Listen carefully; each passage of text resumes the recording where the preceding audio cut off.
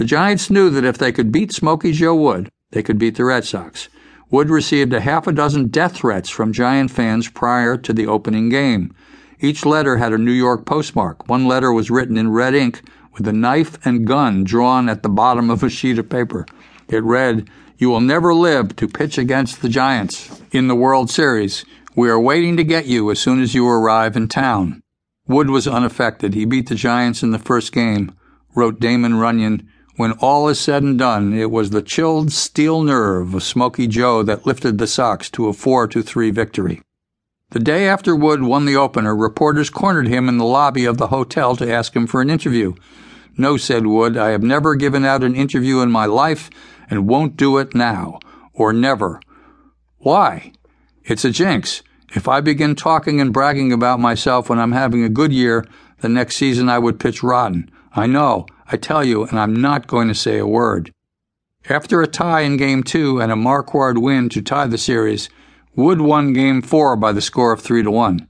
In a column in one of New York's papers, Christy Mathewson wrote, "In spite of the fact that Wood beat us, I have nothing but admiration for Wood. His was the work of an artist." In Game 5, Red Sox pitcher Hugh Bidient gave the Red Sox a 3-1 lead in games.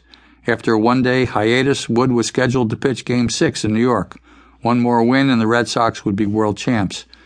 A typical performance for Wood would almost surely have done the trick, but there is a suspicion that Red Sox owner James McAleer, who had arranged the Wood-Walter Johnson duel, didn't want the series to end so quickly. Owner McAleer may have had his eye on the balance sheet as much as on the scoreboard.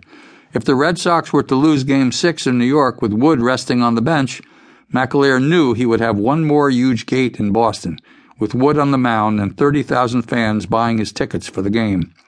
McAleer's maneuvering may have almost cost the Sox the series. Sports writer Fred Lieb was riding the train to New York with the Red Sox after Game 5. The Red Sox players, figuring Wood would be pitching Game 6, were confident of victory. Fred Lieb. There was jubilation in the two Pullman cars occupied by Red Sox personnel on the leisurely Sunday daytime trip to New York. They could smell the sweet scent of victory in those fat World Series checks. In the midst of the laughter in the first Boston car, Jim McAleer, president and part owner of the club, stepped into the stateroom occupied by player-manager Stahl. "Who are you going to pitch tomorrow, Jake?" asked McAleer. Stahl looked at his boss in surprise and said, "Who else but Joe Wood?" "Well, let's talk that over a bit," said McAleer. "Remember that Bucky O'Brien pitched real well in the third game. If he holds them to 2 runs again, I think we can win. And should he lose, it would give Joe another day's rest, and he could finish it for us in Boston." Stahl demurred. "Why, all the boys are expecting Wood to pitch. Joe had told me he's ready and wants to pitch." They discussed it some more. When McAleer left the stateroom, he said, "Think it over, but I think O'Brien deserves another chance. And remember, we always would have Wood available if we have to return to Boston."